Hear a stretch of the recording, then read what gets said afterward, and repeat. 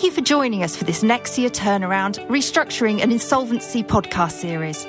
We'll be exploring global issues that affect the world economy.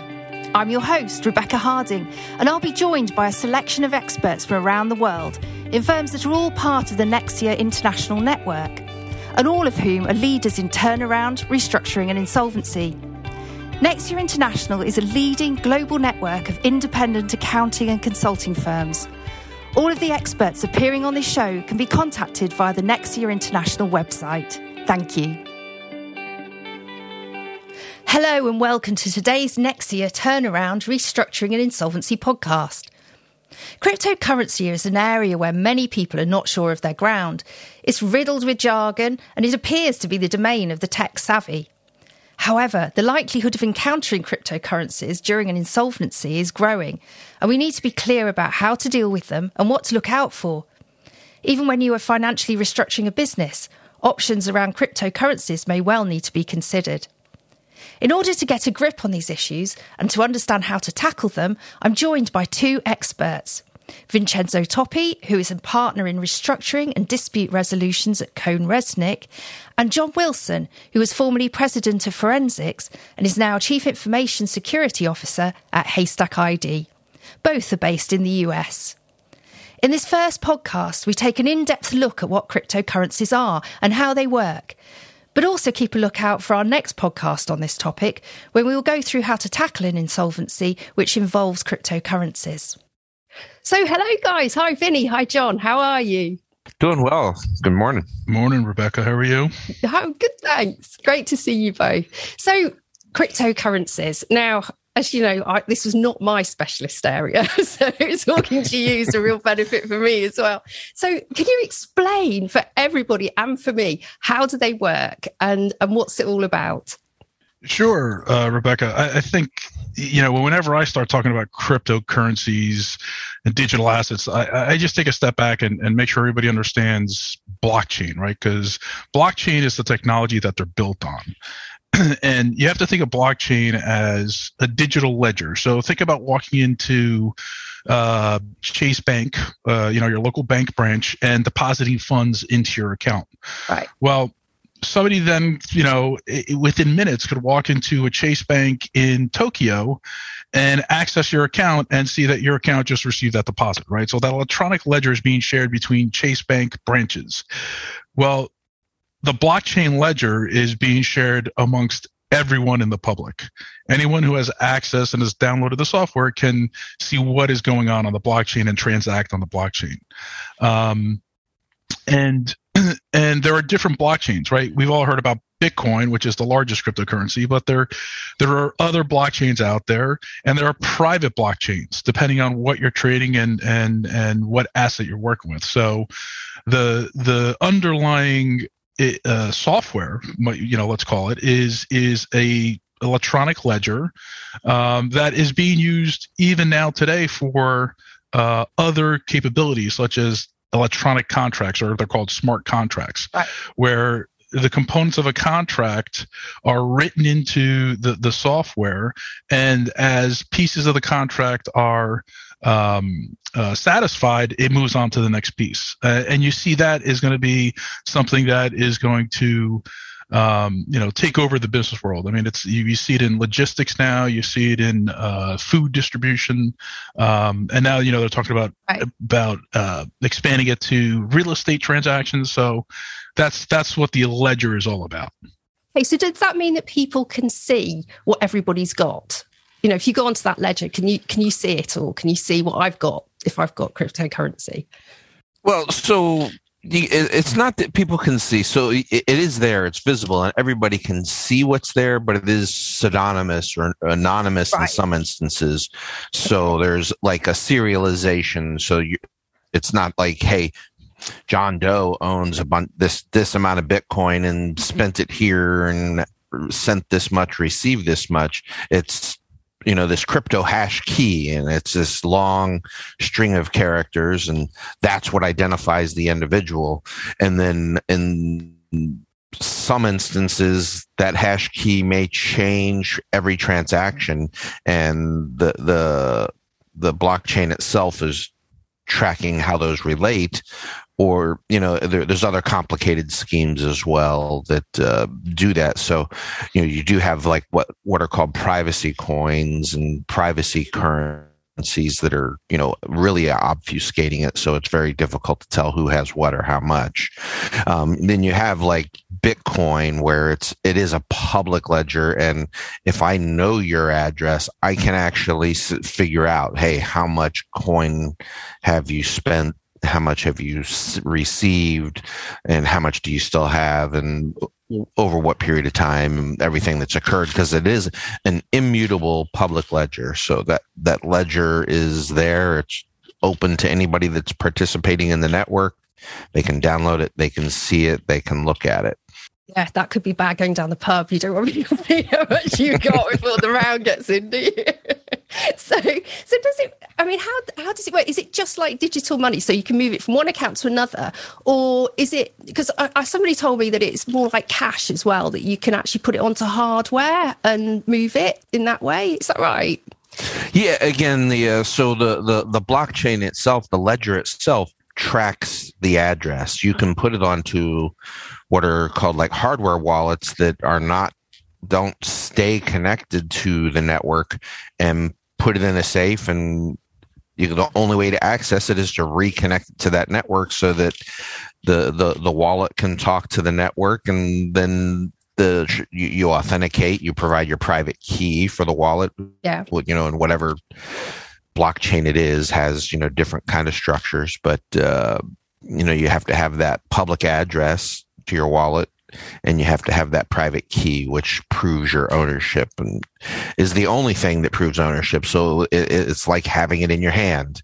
If you have the private key, it's like you've got cash in your hand, and I can bury it in the sand. I can put it in the bank, or I can do whatever I want with it. Have a nice holiday. I can go take off. And Rebecca, think about that private hardware wallet like a safety deposit box in the bank, right? If I have it in a public ledger, and going back to my Chase example, right?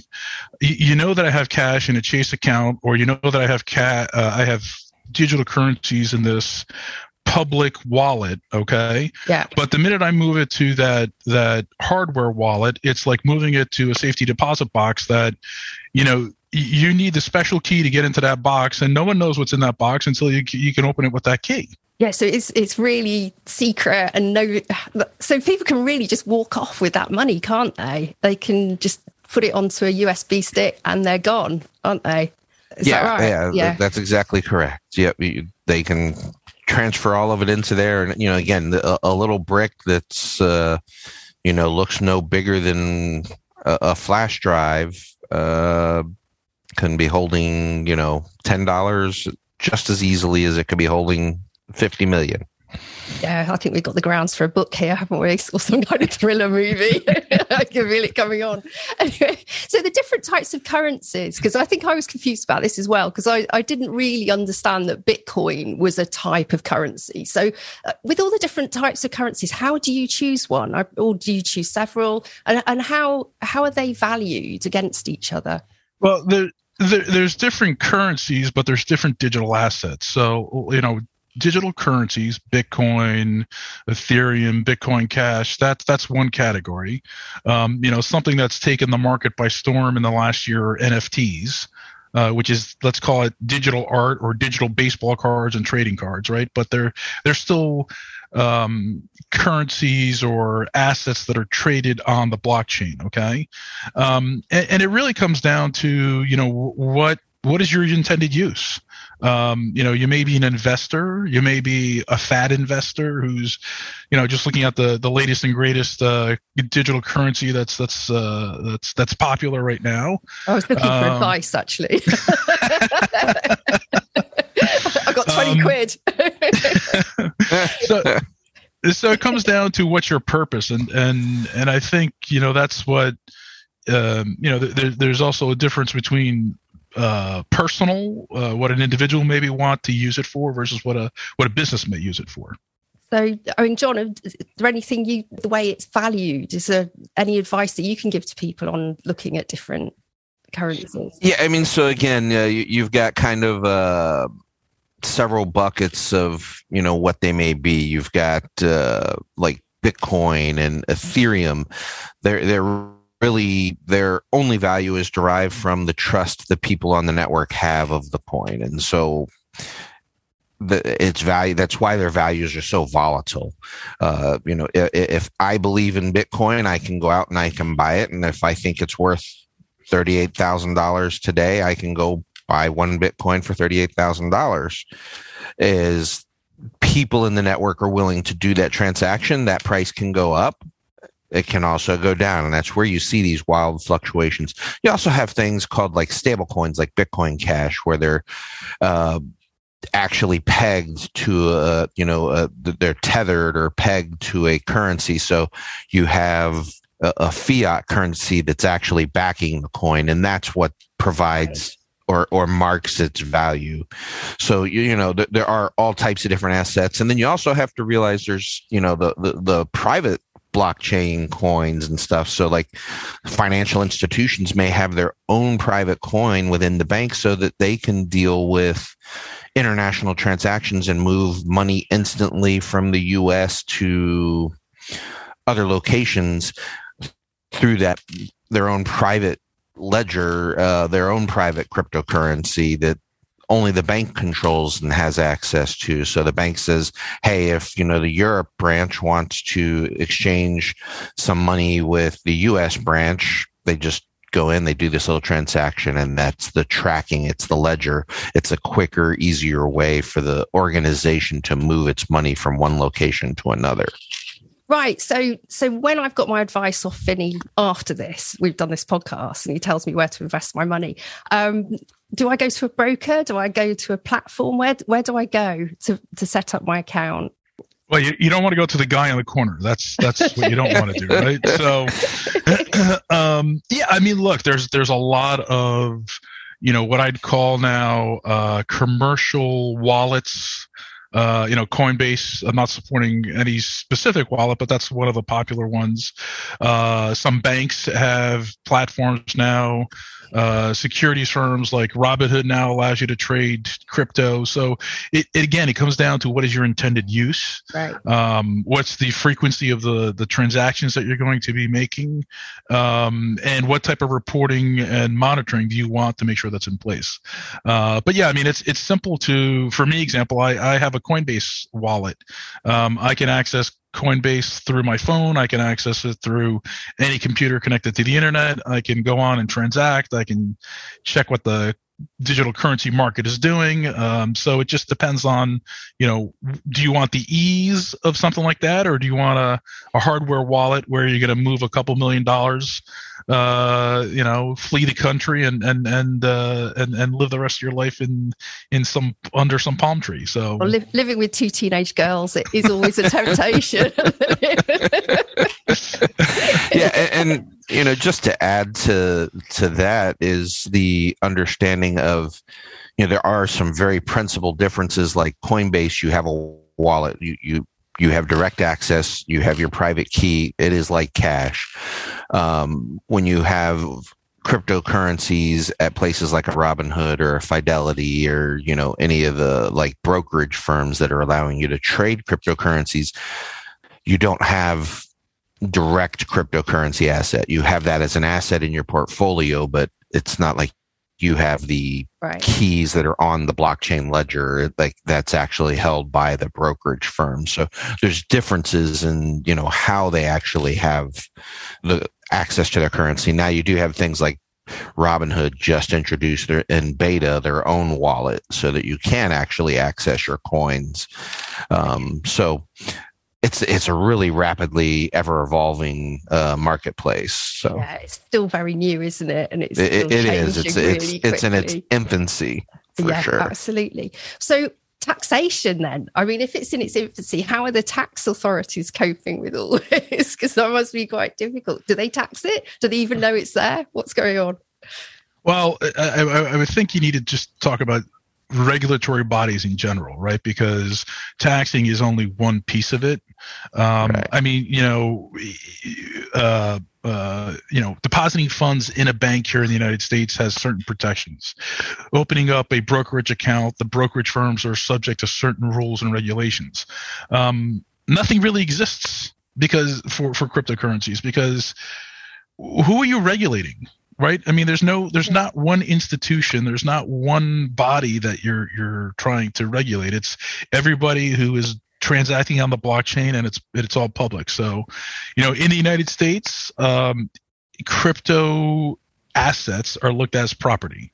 They're not securities, they're not currency, and the taxing authority, says that every time you transact on a digital asset, that's a reportable transaction. Not necessarily leads to tax, but it is a reportable transaction. Right. So, I buy Bitcoin and then convert that to Ethereum and then purchase Bitcoin. Each one of those is a transaction that needs to be reported. Yeah. Right, so you've basically got no regulation for this sort of really because it's so difficult and it's so young and it's changing and nobody can really track it down. So why would business use it? Doesn't it sound quite dangerous for business to use? What would be the advantages? Well, it's there's advantages, there's disadvantages, and there's a lot of mileage in between because you've got the legitimate business uses. Hey, I've got customers that it's easier to reach. They want to use their digital currency. They want an instant transaction. They want low transaction fees and quick control. So, a music festival, for instance, might use a cryptocurrency for payments for all of the vended activities at their location because it's much easier. The fees are much lower than traditional credit cards. Right. The transactions are much easier. A lot of things of that nature occur. Now, it's also a lot of dark web activity. There's a lot of, people doing nefarious things with their cryptocurrencies. And, there's all these scams about, hey, transfer your cryptocurrencies to me. I'm going to lend it out for you and I'm going to pay you 1,000% interest, I'm going to pay you 2 or 3 of those a day. Yeah. I'm going to give you 20% interest a day, So, and your mileage may vary with those. They're pretty much all. Anybody that's promising those super high returns generally is just a scam, and a lot of them are multi-tiered scams where they're getting coins and then you refer people in and they're giving coins and so it looks like you're getting some profits for a while and it dries up. But well, John, in my world, I'm a forensic accountant. That's called a Ponzi scheme. So there is. Absolutely. But there's a lot of that out there. But Rebecca, to go back to your question, let's talk about stable coins for a second, right? Yeah. If I'm an organization that transacts around the world and I don't want to deal with foreign currency translation and multiple markets or deal with foreign currency fluctuations in multiple markets, why don't I use, Bitcoin Cash, right? It's pegged to the US dollar. The fluctuation is not that great, but it allows me to transact securely, digitally, and instantly across the globe, right? That's one of the reasons why they may use it. And then blockchain, as I started out by saying, blockchain really is the technology. So logistics, right? To be able to track the movement of your products, your goods, where is that container that I'm shipping? Where are the products at the end of the day? Blockchain can help you with all of that. Right, and it can probably do a lot of cost savings, I would think, for you as a business as well, really, in terms of financially. It must be a lot cheaper to work like that than having to track everything manually. Is that right? Yeah, I mean, it is. The transactions are much cheaper. They're much faster than traditional banking and things of that nature. But then you can also look at things like the logistics side of this, like Vinny was just talking about, and they do really some interesting things, like some of the poultry producers are now using it to track from egg, at the hen to all the way to walking out the grocery cart in the grocery store. And they know, exactly what hen the egg came from. Then they know what bin it was put in to get transported to the distribution center, then what temperature it was stored at. Like they have all that information automatically going into these logistics blockchains so that I can know, hey, there was no temperature variations for this egg as it went through the entire process, got all the way to the grocery store, was then delivered to John Doe as the customer at their grocery, and they walked out with it in their basket. And so, when something occurs like a disease outbreak related to something, they can track it, that came from this particular location and this particular set of hens in this particular hen house, and unwind it to, an incredible detail. And whereas years ago it was, okay, well, all the chickens from that farm, all the eggs that came from that farm now have to be recalled because we had one. We don't know exactly where it came from. We know that it was from this farm. But it's absolutely amazing that you can do that with a chicken's egg and trace it all that way. But in case of an insolvency, obviously there's a lot of tracing to be done in that. And you're looking at, where funds are going, whatever. How do people go into an insolvency situation and start to look for cryptocurrencies? What are they going to do going in? What are the issues they're going to face? Well, let's start with the easy stuff, right? I mean, if you're, one of those businesses that we discussed a couple minutes ago that is using digital currencies to transact because it's easier, it's safer in all those different geographic locations, they're going to have a wallet or a series of wallets, depending on what currencies they're using. They're going to have systems and records in place.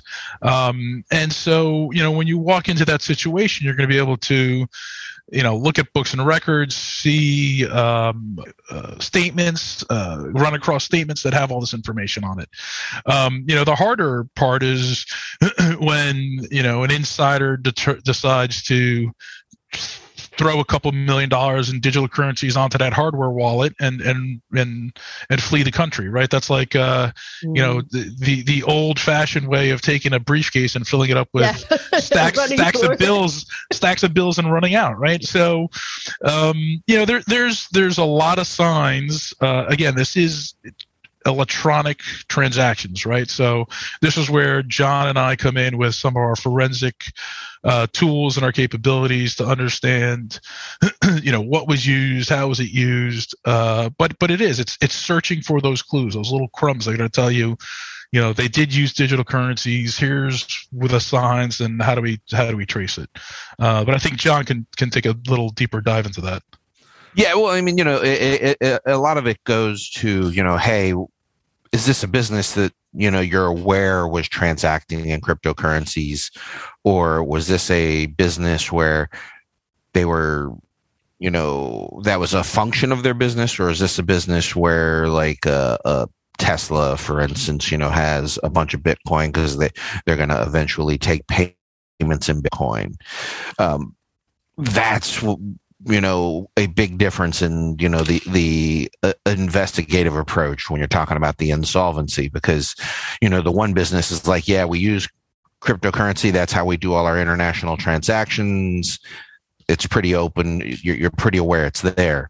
Where it gets more complicated is the business is, hey, we bought some Bitcoin to hedge against cash, or to have some digital currency available in the event we needed it for ransomware or whatever.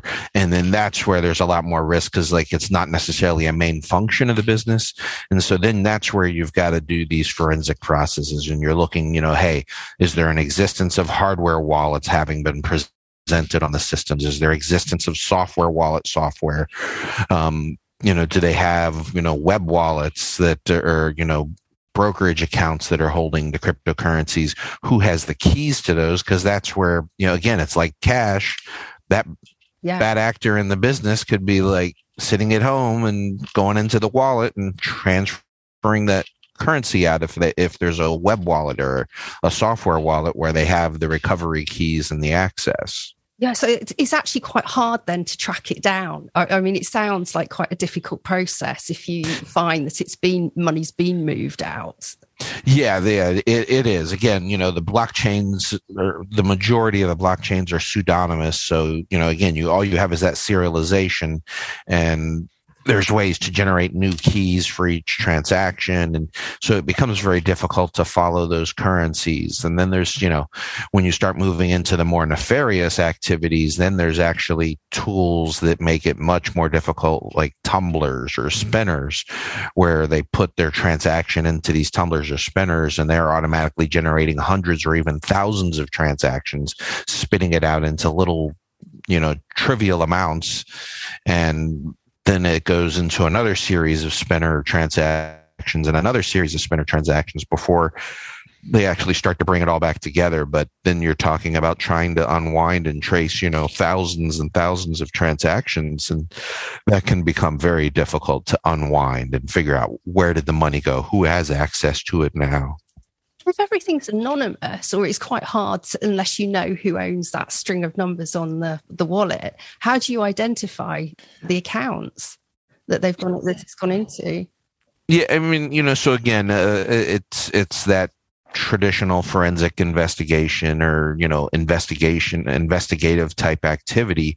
We do use forensic software suites that, right, do build some attribution. So as the transactions occur, as you as a actor in the business, you go out and your business website says, hey, if you'd like to buy products, here's our wallet, or if you'd like to make a donation to this charitable organization, here's our wallet, just, transfer to this location. Yeah. And so then that's published. I now know, that company XYZ or Acme Company owns this address. And so these softwares, as we do these analysis, starts building this attribution. I know that this wallet belongs to this individual.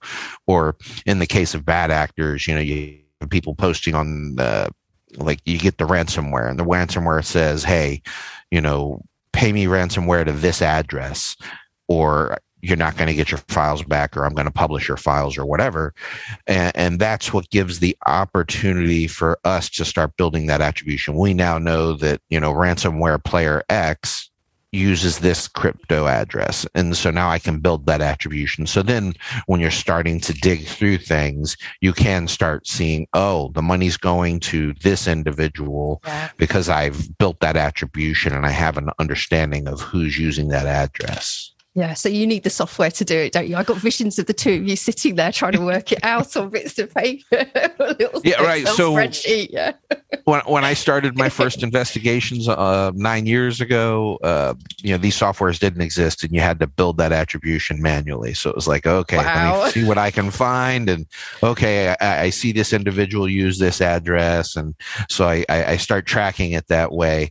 But especially now with like the tumblers and the spinners we're talking about, there can be literally, one of the cases I worked, we had 727 transactions over a 30-day period to try to keep the money moving and obfuscate where the money went. And, I had to manually unwind all of that. Now it's much easier with the softwares, but you also have to realize it's much more complicated. These, like the tumblers, these automated softwares that the bad actors use, can do thousands and thousands of transactions. And again, the whole purpose of these cryptocurrency and blockchain systems is, instant or near instant type transactions. They happen very quickly and they're very easy to do. So that lends itself to, hey, now I can do hundreds of transactions and thousands of transactions to keep the money moving and hidden so that people can't understand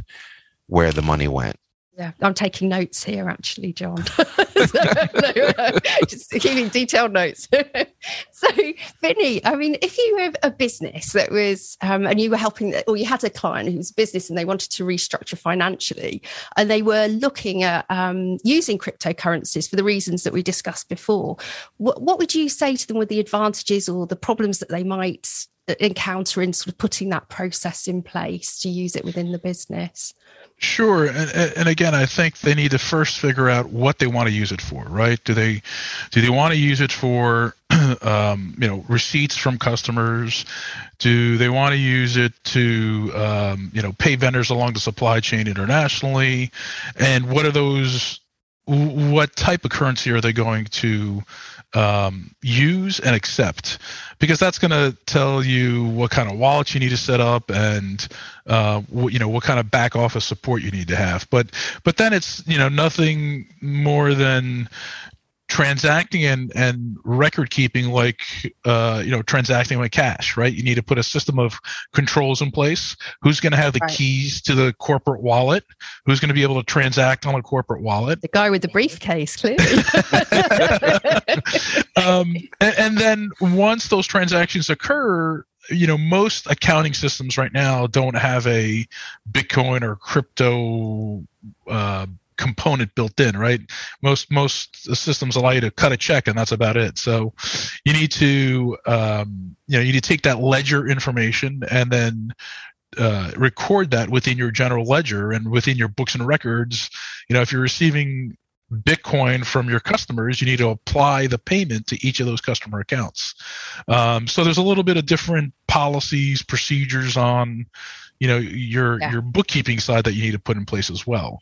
But then after that, again, legitimate businesses, everybody, if we're talking about legitimate businesses, everybody's just trying to solve for an issue, and it's one of the greatest tools they could probably use. Yeah. So, but if we were talking earlier about sort of fluctuations in value as well, how does that work for a business? Because obviously, if they're trying to use it with their customers, it's going up and down. And can they buy? Can they not buy? How does it work? I'm struggling to get my head around all this, Vinny. So just think about it as foreign currency, right? Yeah. If you're accepting foreign currency, you have to worry about the fluctuation. You have to worry about the FX exchange, right? So if you're accepting Bitcoin, right, and you're selling something for $30,000, right? Right now, someone's going to send you less than one Bitcoin, right? Because the transactions are in decimals, right? You're not transacting in full digital coins, right? So you receive 0.7 Bitcoin today. The question is, what are you going to do when you receive that 0.7 Bitcoin? Are you going to automatically take that and convert it to cash so you minimize the volatility? Or do you transact in Bitcoin out to your vendors so you're going to keep some Bitcoin in your wallet so you can then send Bitcoin out to your vendors? And that's where the volatility starts to come into play and the price fluctuations come into play. But if you're using one of the stable coins, like a Bitcoin Cash, then you reduce that volatility risk because you're using something that is pegged to a fiat currency, something that the volatility is much less. Right. So just fill one more thing in for me. It's a word that I've heard a lot and not really understood, and that's mining. They talk about mining. What's that all about, John? Yeah, so mining is how Bitcoins or the cryptocurrencies, the digital assets are created. The mining is the process of solving the math problem related to validating the last set of transactions. And that's why it's called a blockchain, is transactions are put into a block and then the blocks continue to build. And in order to validate the entire blockchain, the math formula has to still work for each previous block. If you go back and alter anything, that's where, the blocks no longer validate. And so the mining is the process of solving for that math problem, and that's what creates the new coins. So like in Bitcoin, every time a block is solved, there's a reward of a certain amount of Bitcoin, and that Bitcoin amount gets halved every regular periods until all of the Bitcoin will be mined in it's several years for a total of 21 million Bitcoin.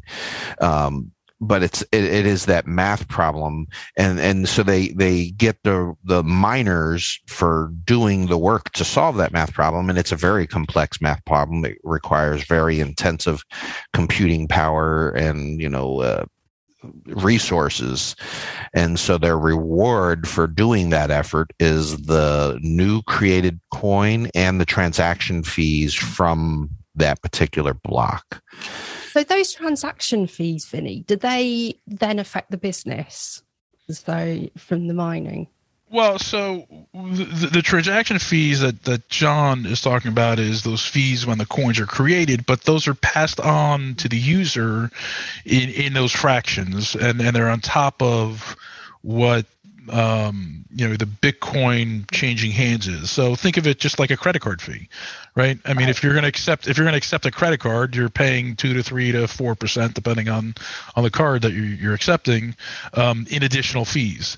So it's all part of the process, and it's all part of that decision tree of what currencies am I accepting and how, because the currencies themselves have different fee structures depending on what digital currency you're accepting.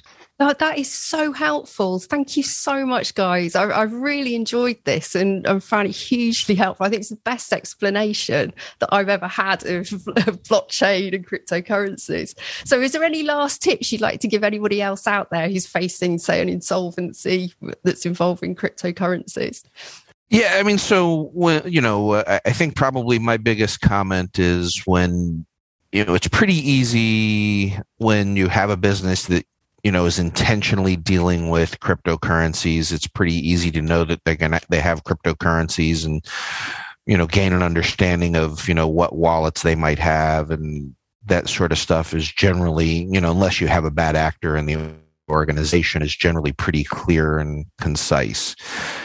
Where it gets more interesting and, the concern, like when you're talking about a restructuring or, an acquisition type scenario, if a business has crypto assets and it's not really a main function of the business, maybe they were just keeping a reserve pool of cryptocurrencies in case they had been ransomwared, or things of that nature, that's where it gets a lot more complicated, because you may not realize the business has the digital assets. And that's where you've got to do that forensic investigation, look at the machines and see if crypto wallets exist in the organization. Do they have any kind of crypto activity or evidence of crypto activity in the organization? Because the real risk is, again, it's like cash or gold. You could restructure the company or take over the prior company, and then the bad guy in accounting can be like, oh, well, I'm getting fired, and I'm just going to transfer these all to my private wallet and, walk out the door. Nobody's going to realize I just put a $50 million card in my pocket because it's very small and unnoticeable. Yeah, no one's going to be looking for it, are they? Not in cardboard boxes you leave. So that's my big thing is understanding a lot of businesses are playing in the cryptocurrency field, whether it's just for protection in relation to ransomware events or side effects of transactional dealings of some nature, versus it's part of their operational business, and those are where you really have to do that investigative look at things. Yeah, that's really great. What about you, Vinny? Any advice? Well, it comes down to planning, right? I mean, over the years, businesses have evolved. We used to go from the 13-column ledger paper to computers, right? Now we're going to digital currencies. So, when you go into a situation, you need to have your questions and your checklist up front, right? And as we talked about, there are legitimate uses for cryptocurrency, and if a company is transacting in cryptocurrency, they've at least possibly shown that on a financial statement, or in the U.S. at least, you have to disclose if you're transacting in crypto on your tax return. So quickly scan through those two documents and see what disclosures are out there. But if it's a bad actor, they're hiding their trail. They're trying to hide stuff. So when someone goes in those situations, you're always doing some sort of forensic, some sort of investigation. I would add, to that process, a couple of quick, crypto type activities. If you're doing an email search, and if you're doing a electronic record search using computer forensics, most of those tools have the ability to at least, identify, are there any traces of dark web activity? Are there any traces of crypto assets? Let whoever's running that process for you include those in their parameters, search for those little crumbs. Oh, that's brilliant. Well, thank you so much. I've really appreciated your time today. So, and if anybody wants to get hold of you to pick your brains, where can they find you? Where can they find you, John? Yeah, so my company's Haystack ID, and my email address is jwilson@haystackid.com.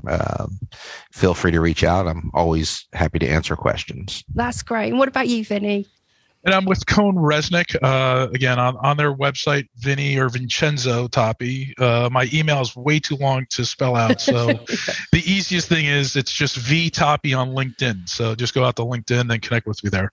That's brilliant. Well, thanks ever so much, guys. Have a great day. You too. Thank you. Thank you. Thank you so much for joining us. This podcast was brought to you by the Nexia Turnaround Restructuring and Insolvency Business Group. The group was formed to bring together financial, legal and operational expertise from across the Nexia network to support global clients and international business at times of operational challenges and financial distress. If you want to get in touch with any of our speakers or any of the experts in the 45 firms in 36 countries across the world, then please click the link accompanying this podcast or visit the Nexia website. All views expressed in this podcast are individual opinions and do not constitute professional advice. You're advised to seek professional advice if you want to see how an issue applies to your own situation.